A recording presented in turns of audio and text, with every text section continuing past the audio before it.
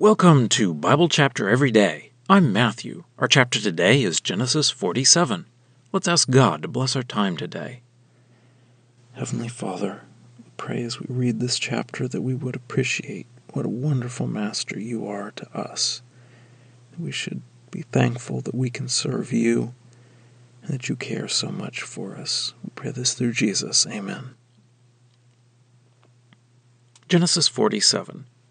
So Joseph went and reported to Pharaoh, and he said, "My father and my brothers, with their flocks and their herds and all that they have come from the land of Canaan. Now they are here in the land of Goshen." And from among his brothers he took 5 men and presented them before Pharaoh.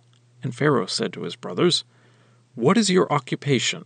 And they said to Pharaoh, "Your servants are shepherds, both we and also our ancestors." And they said to Pharaoh, "We have come to sojourn in the land, for there is no pasture for your servants' flocks, for the famine is severe in the land of Canaan. So now, please, let your servants dwell in the land of Goshen." Then Pharaoh said to Joseph, "Your father and your brothers have come to you. The land of Egypt is before you. Settle your father and your brothers in the best of the land.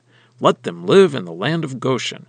And if you know there are among them men of ability, then appoint them overseers of my own livestock." Then Joseph brought his father Jacob and presented him before Pharaoh. And Jacob blessed Pharaoh. Then Pharaoh said to Jacob, "How old are you?" And Jacob said to Pharaoh, "The days of the years of my sojourning are 130 years.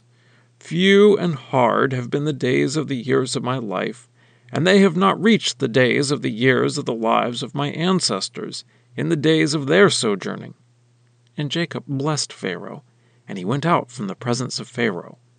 And Joseph settled his father and his brothers, and he gave them property in the land of Egypt, in the best part of the land, in the land of Ramses, as Pharaoh had instructed. And Joseph provided his father and his brothers, and all the household of his father, with food, according to the number of their children. Now there was no food in all the land, for the famine was very severe.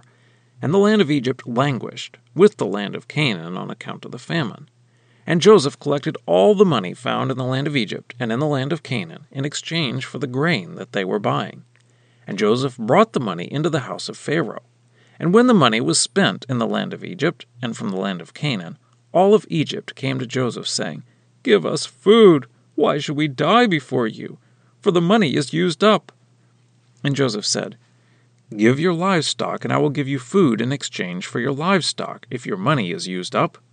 So they brought their herds to Joseph, and Joseph gave food to them in exchange for horses, their flocks, and their cattle and donkeys, and he provided them with food in exchange for all their livestock that year.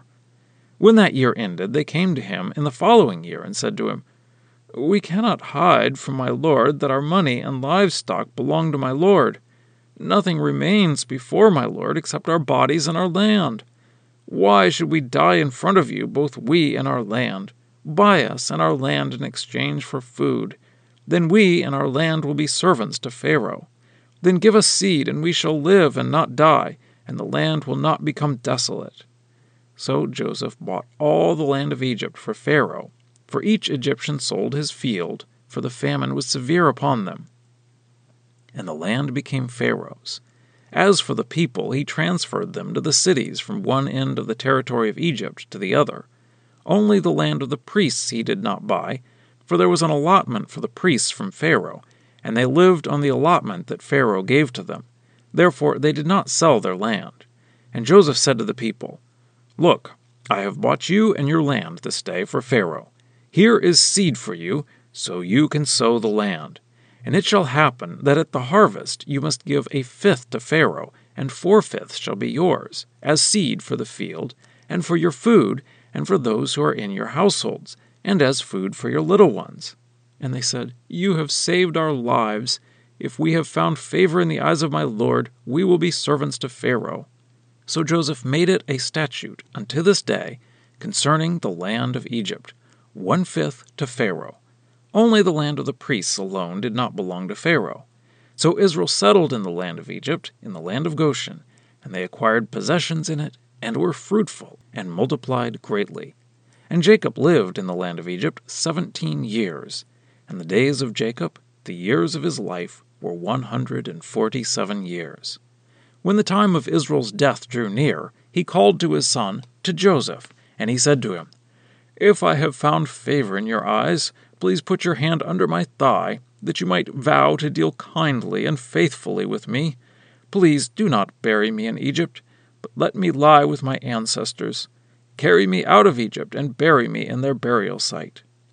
And he said, "I will do according to your word." Then he said, "Swear to me." And he swore to him. Then Israel bowed himself on the head of the bed. Well, that's the reading. Let's dig in. In the last chapter, Israel and all his family came down to Egypt. Now, in this chapter, Joseph presents them to Pharaoh. At the end of chapter 46, Joseph was coaching his brothers on what to say to Pharaoh. So Joseph picks 5 of his brothers to meet Pharaoh. It doesn't say which 5, but I'm sure Joseph had his reasons for what he wanted to accomplish. He wanted Pharaoh to give them the land of Goshen to live in. So Pharaoh asks their occupation, and they say they are shepherds, as Joseph had instructed them. Of course, that was true, so Joseph isn't deceiving Pharaoh. So it all works out well. Pharaoh gives them the land of Goshen, and even says that they can oversee the care of Pharaoh's livestock. Then Joseph brings his father Jacob to Pharaoh. Jacob blesses Pharaoh. Typically, the greater blesses the lesser, and by nature of Jacob's age, he can do the blessing. Pharaoh specifically asks his age, and Jacob says, "The days of the years of my sojourning are 130 years. Few and hard have been the days of the years of my life, and they have not reached the days of the years of the lives of my ancestors in the days of their sojourning." So Jacob summarizes his life as very hard, but still, 130 years was impressive to Pharaoh. We are told they settled in the land of Ramses. We don't actually know where Goshen is by that name, but archaeologists think they know where the city of Ramses is on the eastern side of the Nile Delta, so that is probably where Goshen was, and Joseph provided food for his whole family. The famine continued, as Joseph knew it would from Pharaoh's dreams, and the people of Egypt spent all of their money, and then sold all of their animals, and finally they gave Joseph their land and themselves as slaves in exchange for food. So Joseph made a deal that from then on they belonged to Pharaoh. They had to give Pharaoh 1/5 of the crop that they harvested every year, and the people were happy with that deal, because the other option was death by starvation. So 1/5 of the crop was a pretty good deal. Meanwhile, Israel did very well acquiring possessions in the land of Goshen. And as Israel grew closer to death, he called Joseph to make a solemn promise to him. Israel wanted to be buried in the Promised Land, not in Egypt. So he had Joseph swear that he would bury him in the Promised Land. So we see where Israel's heart was. And God had promised that he would come back to the Promised Land, so this is how it will happen. And now for a deeper dive. It seems strange to us that the people were happy to serve Pharaoh. Of course, 20% doesn't seem so bad when you compare that to the taxes we have, although they didn't have government-supported health care or retirement as far as I know, so they weren't getting quite the level of benefits that we have come to expect in return for our taxes. But really, as humans, we are only good at judging the difference between things, not at judging things on their own merits. You only notice how loud things are when you move to a quieter place. We just get used to whatever circumstances we are in. So this was a big change for the Egyptians, to have to give Pharaoh 1/5. But they were very pleased with that idea because they were facing an even worse fate, death by starvation. I see a parallel in serving God. Many people don't want to be limited by doing things God's way. They want to be their own God. For most of us, it isn't until we realize how we are headed for death by living our own way that we turn to God. Really, sin is a hard master, but it kills us slowly, so we don't notice it right away. And God is the best master because he loves us and only tells us to do things that are good for us. We should be even happier than the Egyptians were to serve Pharaoh, because God is so much better than Pharaoh. In fact, the way God treats us is more like the way Joseph treated his family, providing them with everything that they needed to live. Scripture quotations are from the Lexham English Bible. Copyright 2012, Logos Bible Software. Lexham is a registered trademark of Logos Bible Software.